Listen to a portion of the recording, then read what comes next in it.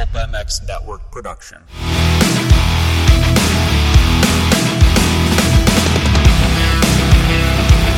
A cerebral and experienced look into the racing action from the week that was. This is Industry Seating with Jason Thomas. Presented by Pirelli Tires, Guts Racing, Plum Creek Funding, Pro Glow Wash, Works Connection, Bass Foundry, TL Speed Shop, Concept Coatings Design Co., Grandstone Boots, and Fly Racing.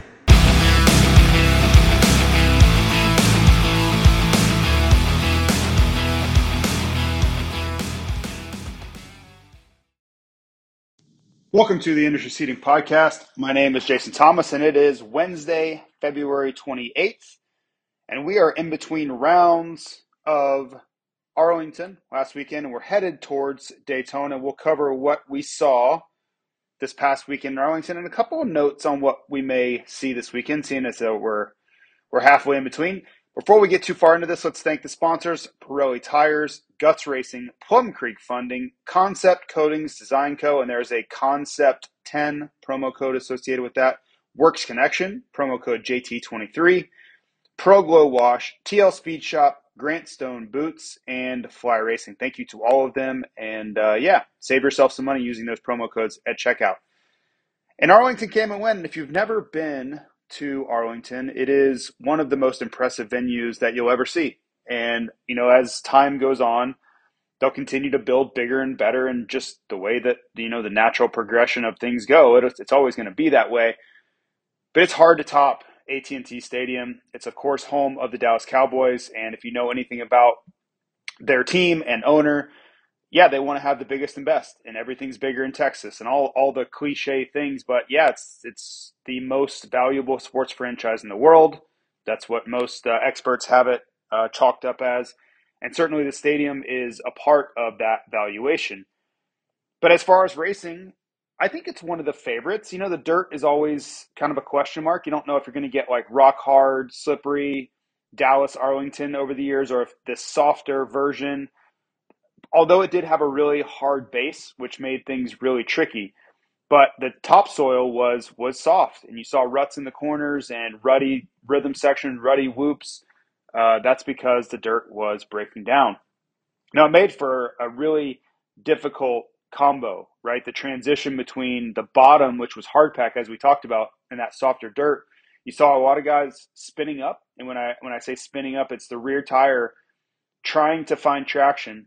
And guys are giving a handful because they think there's going to be tacky dirt there, because that's what you're seeing. Your eyes are telling you that the dirt looks soft and tacky, but that base in some of the bottoms of the ruts was really hard. So you give it, you kind of release the clutch aggressively, give it a handful of throttle, thinking you're going to get maximum traction, and your rear tire spins on really hard dirt. Well, that creates a lot of uncertainty for the rider. You'll see their body language kind of shift, because they're expecting the motorcycle and the rear tire grip to do one thing, and it does another. And that's where we saw a lot of mistakes and crashes and all sorts of things throughout the weekend too, was that difference between what is expected and what actually happens. So tricky scenario there, but that's part of racing. It makes things interesting. It may not be all that fun for the riders, but we see those things at times. It's supposed to be hard, right? And I'm trying to find the balance between myself as a rider, because I would have been frustrated with that, but also from the outside, you understand that these nuances are what create championships and make the series what it is, and make it the most difficult championship in the world to win. So anyway, 250 class, Hayden Deegan gets it done, right? First ever 250 Supercross win, which sounds crazy. I did not think that to be true when it was happening and I was hearing it and realizing it.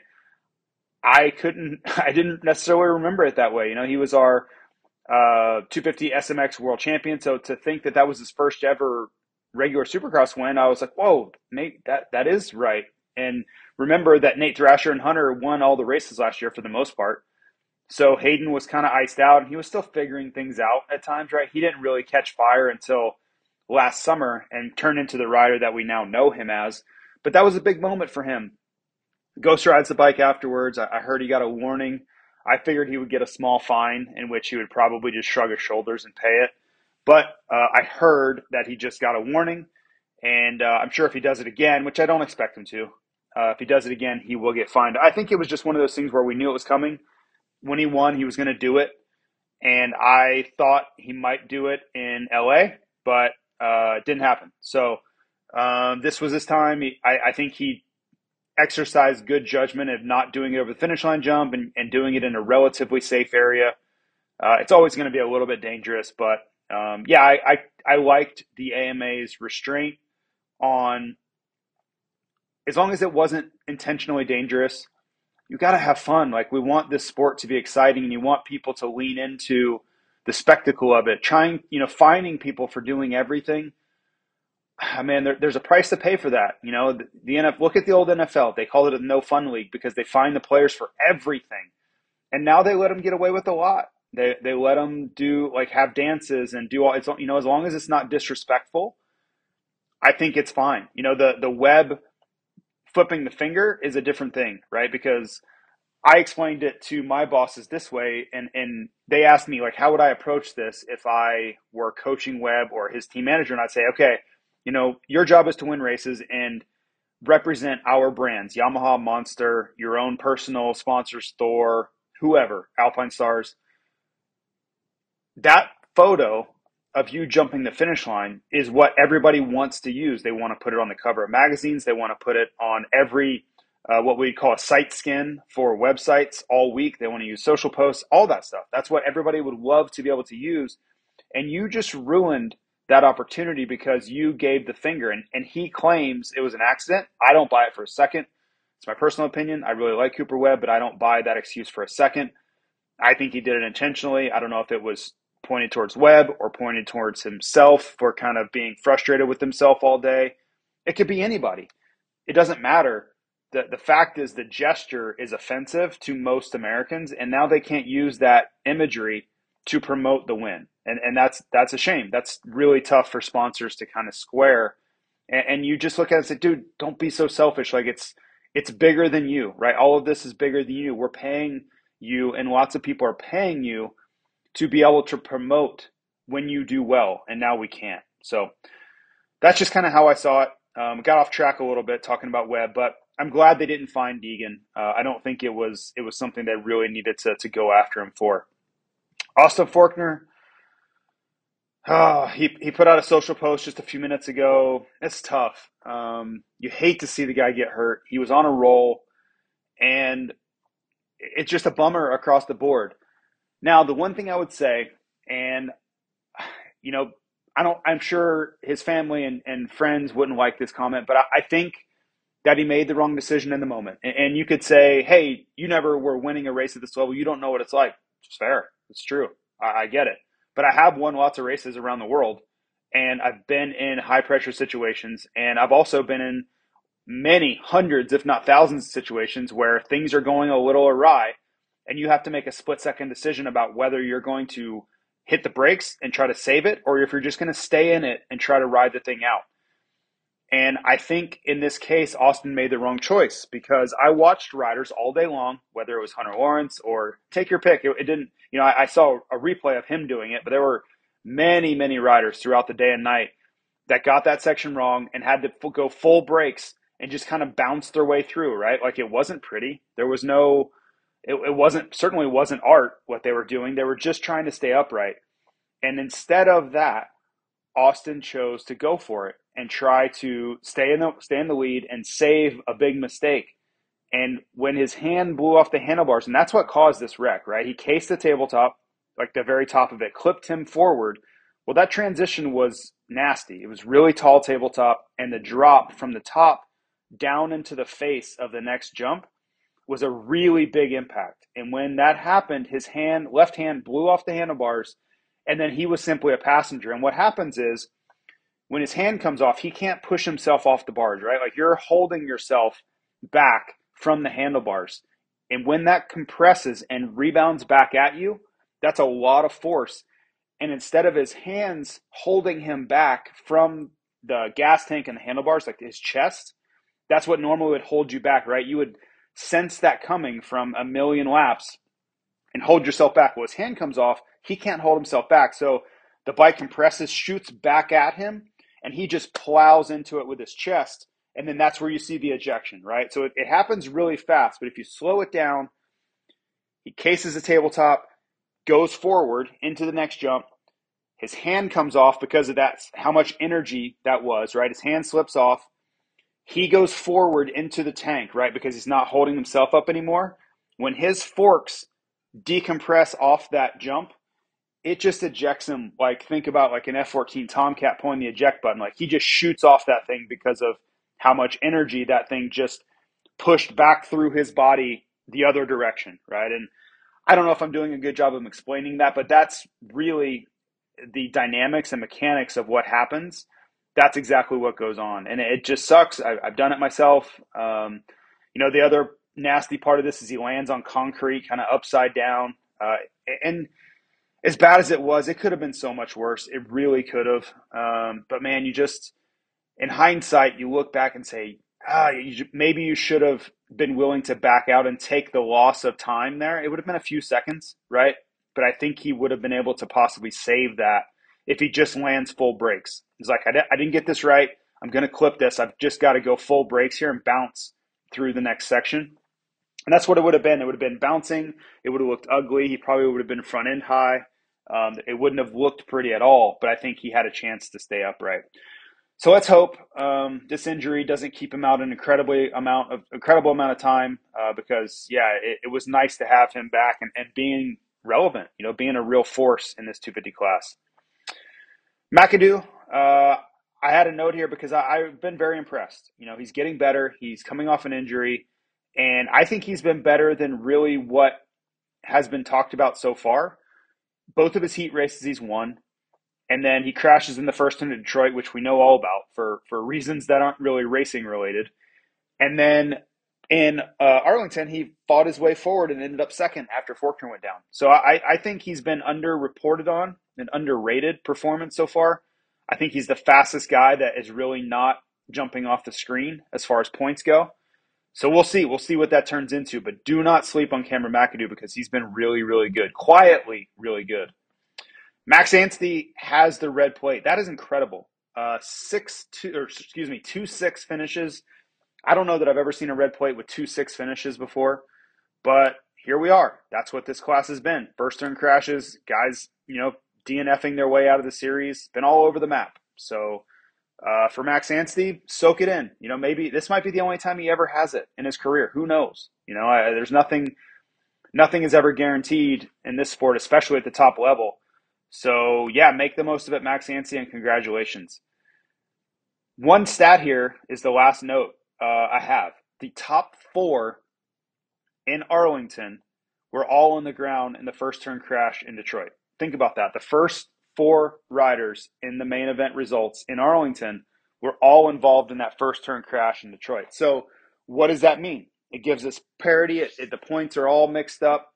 And there's just a lot of guys that are all kind of crunched in a real tight space of points because they've been all over the place, right? And then you take Forkner out of the equation, it makes it even more so because if Forkner goes 1-1 at the first 2 rounds, he has this gigantic points lead, and it looks like he's going to run away with the thing.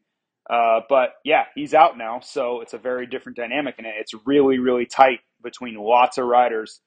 And Daytona could mix things up even more, right? If we got some variance in the results, what we think we see now could all flip back upside down again. So just something to keep in mind there.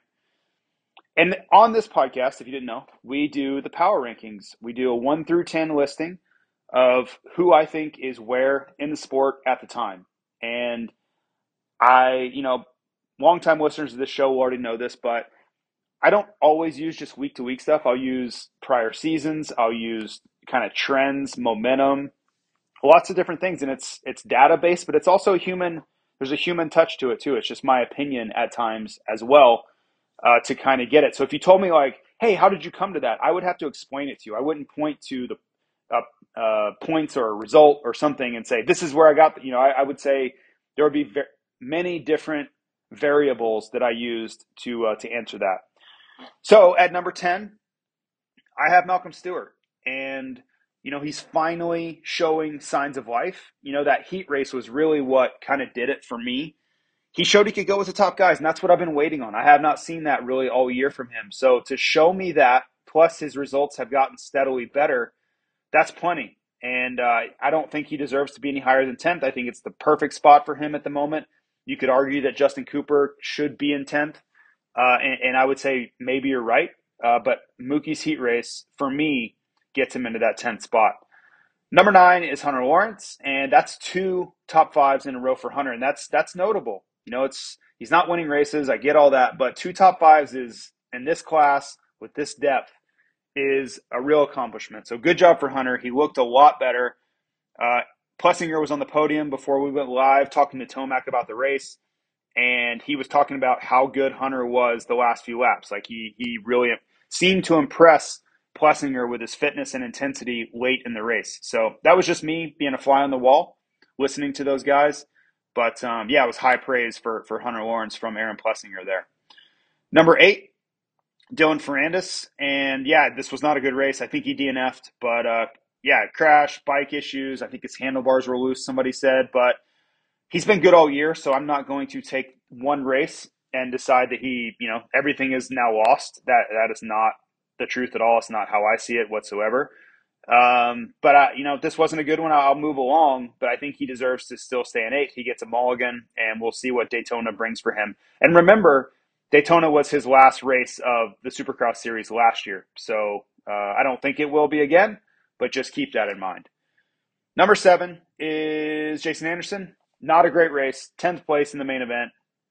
I think he went down early on, but it just wasn't a ideal race for him. The heat race was pretty good. I'll give that to him.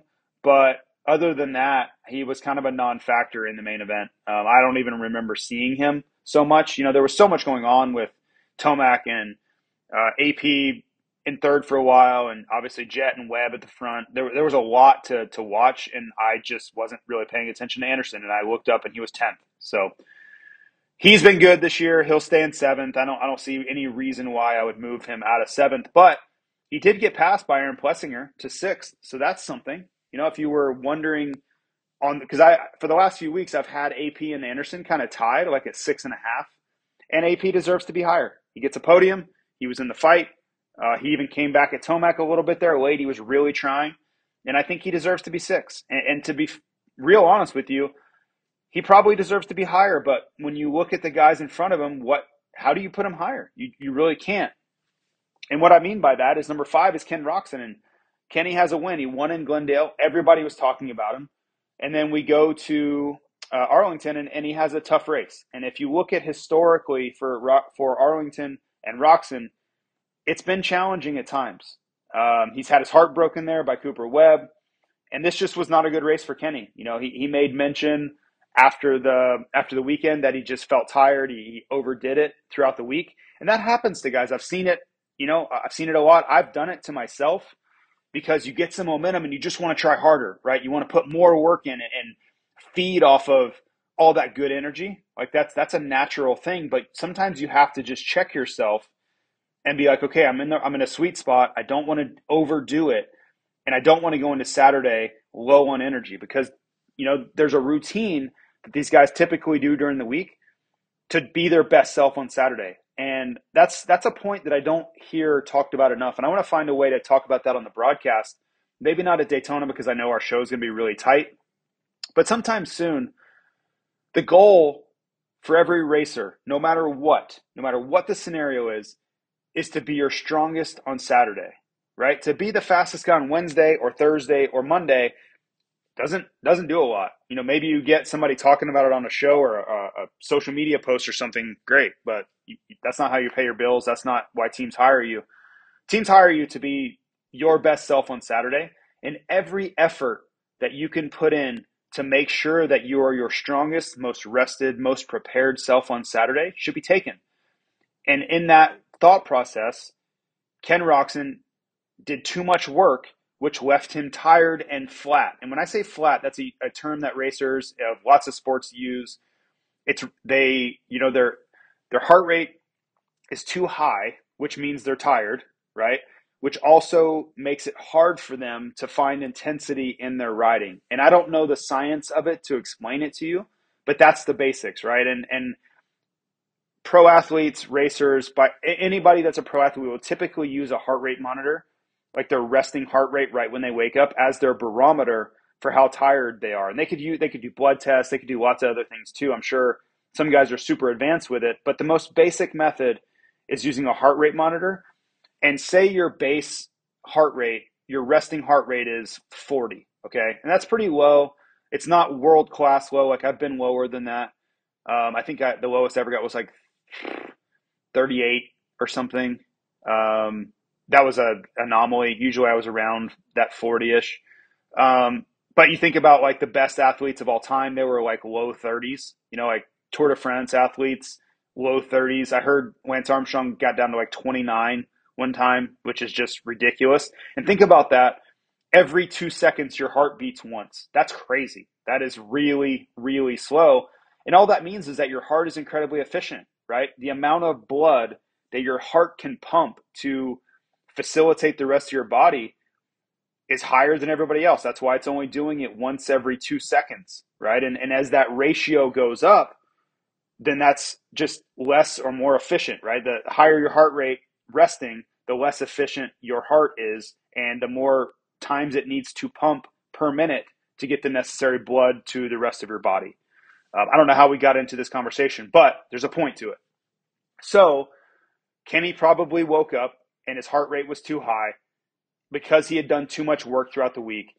That leads to a difficulty in finding intensity because your body's a little bit more tired, and he felt flat all day and he just couldn't find that burst of speed and intensity that is so commonly found by him. Like he's usually able to snap his fingers and find it. It's usually on tap for him, and he couldn't harness it this weekend. And that's what he attributed to. Is just he got excited after Glendale, put in too much work, and his body was still recovering when it should have been back to full peak readiness again. And that's the thing. That's the point I'm trying to make. Is your goal as a racer always is to be your best self on Saturday. However you have to get there, whatever your routine is, whatever you've learned about yourself, be that guy on Saturday. And Kenny just wasn't that guy. So I think you'll see a better Ken Roczen on Saturday. He'll probably back it down a little bit this week and take it. You don't want to say take it easy. He's still going to do work, but maybe just not quite as much, like the volume. And he'll make damn sure to rest a lot, say Thursday and Friday. Number 4, Eli Tomac. And I wrote, is Eli Tomac back? Question mark. I think that's the only question we need to ask. Because if he is, then it's on. 13 points is not a lot. He can make that up quickly.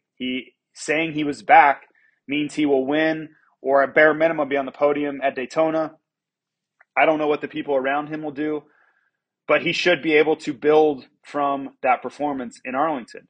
Now, if he's not back, then we'll see weird rides, some, just mediocrity in his results. He'll throw in an 8th here, a 4th there. He'll have a really good race again like he did in Arlington, but it won't be consistent. And that's the question. That's what Steve Mathis and I have been arguing about. Is Steve is of the mindset that it's going to be inconsistent. Like, yes, Arlington was great, but in 2 or 3 weeks, we'll see him get 9th again, and he won't know why. He'll struggle with intensity. He'll struggle with the bike. He'll struggle with arm pump. He'll struggle with something that will force him to turn in a bad result, and that is a killer as the series grows long. Those last few races are so pivotal to make sure that you're near the podium every single time if you want to win the title. So it's a big weekend. I talked to Ricky Carmichael and James Stewart and a bunch of people this week, and they all agree this weekend is really important, and he has a lot of pressure on him because everybody expects him to be back now. And he has to follow that up with a really strong result. Like, everybody's looking at him to win this weekend. That's in the end, that's what they're expecting. Now, I have tempered my expectations a little. I think as long as he's on the podium, it's okay.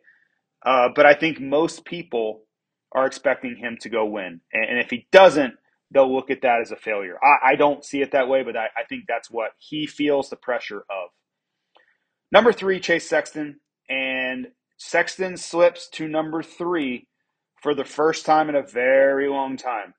I just felt like he deserved to stay up there after his title last year, his 22 outdoor season. He was the second best guy in pro motocross last year. I just thought he should be 2 for a very long time. And I finally pushed him to 3 because of the hand injury, because he hasn't looked like the same guy he was last year. And, it's not a points thing necessarily. I just felt like it was warranted for right now. And he could easily get back to 2. When you're at 2 for that long, it wouldn't take me much to get him back there. But I think it's fair to put him at 3 for now. Number 2 is Cooper Webb. And he deserves this. He's gotten better and better. The improvement that he made from last summer to now is no joke. Look at his results last summer. You look at his SMX playoff results in speed. You look at his November race in Paris. And then you contrast that with now. He's like a completely different guy. So good job to Cooper Webb. He wins Arlington. You could say that Jet gave him a gift. Whatever. Fine. But I can also promise you that Jet doesn't make that mistake unless Cooper is pressuring there, like sitting there 3 seconds back. That forced Jet to keep the intensity up, right? He had to stay on the edge because Webb was just lurking back there. And he knew it was back there. He knows who Cooper Webb is, like as far as a late race guy. He knows the storyline. He knows the script when it comes to Cooper Webb. So Jet wasn't going to let him get close. And to not let him get close, you've got to take chances. Not right over your head per se, but you've got to take chances. And that's where the mistake came in. So good job, Cooper Webb, getting up to 2nd. And number 1, of course, is Jet. Why would he not be? He's still your points leader. You could say he was the fastest guy in Arlington. I don't know if he was or not. It'd be arguable between he and Tomac probably.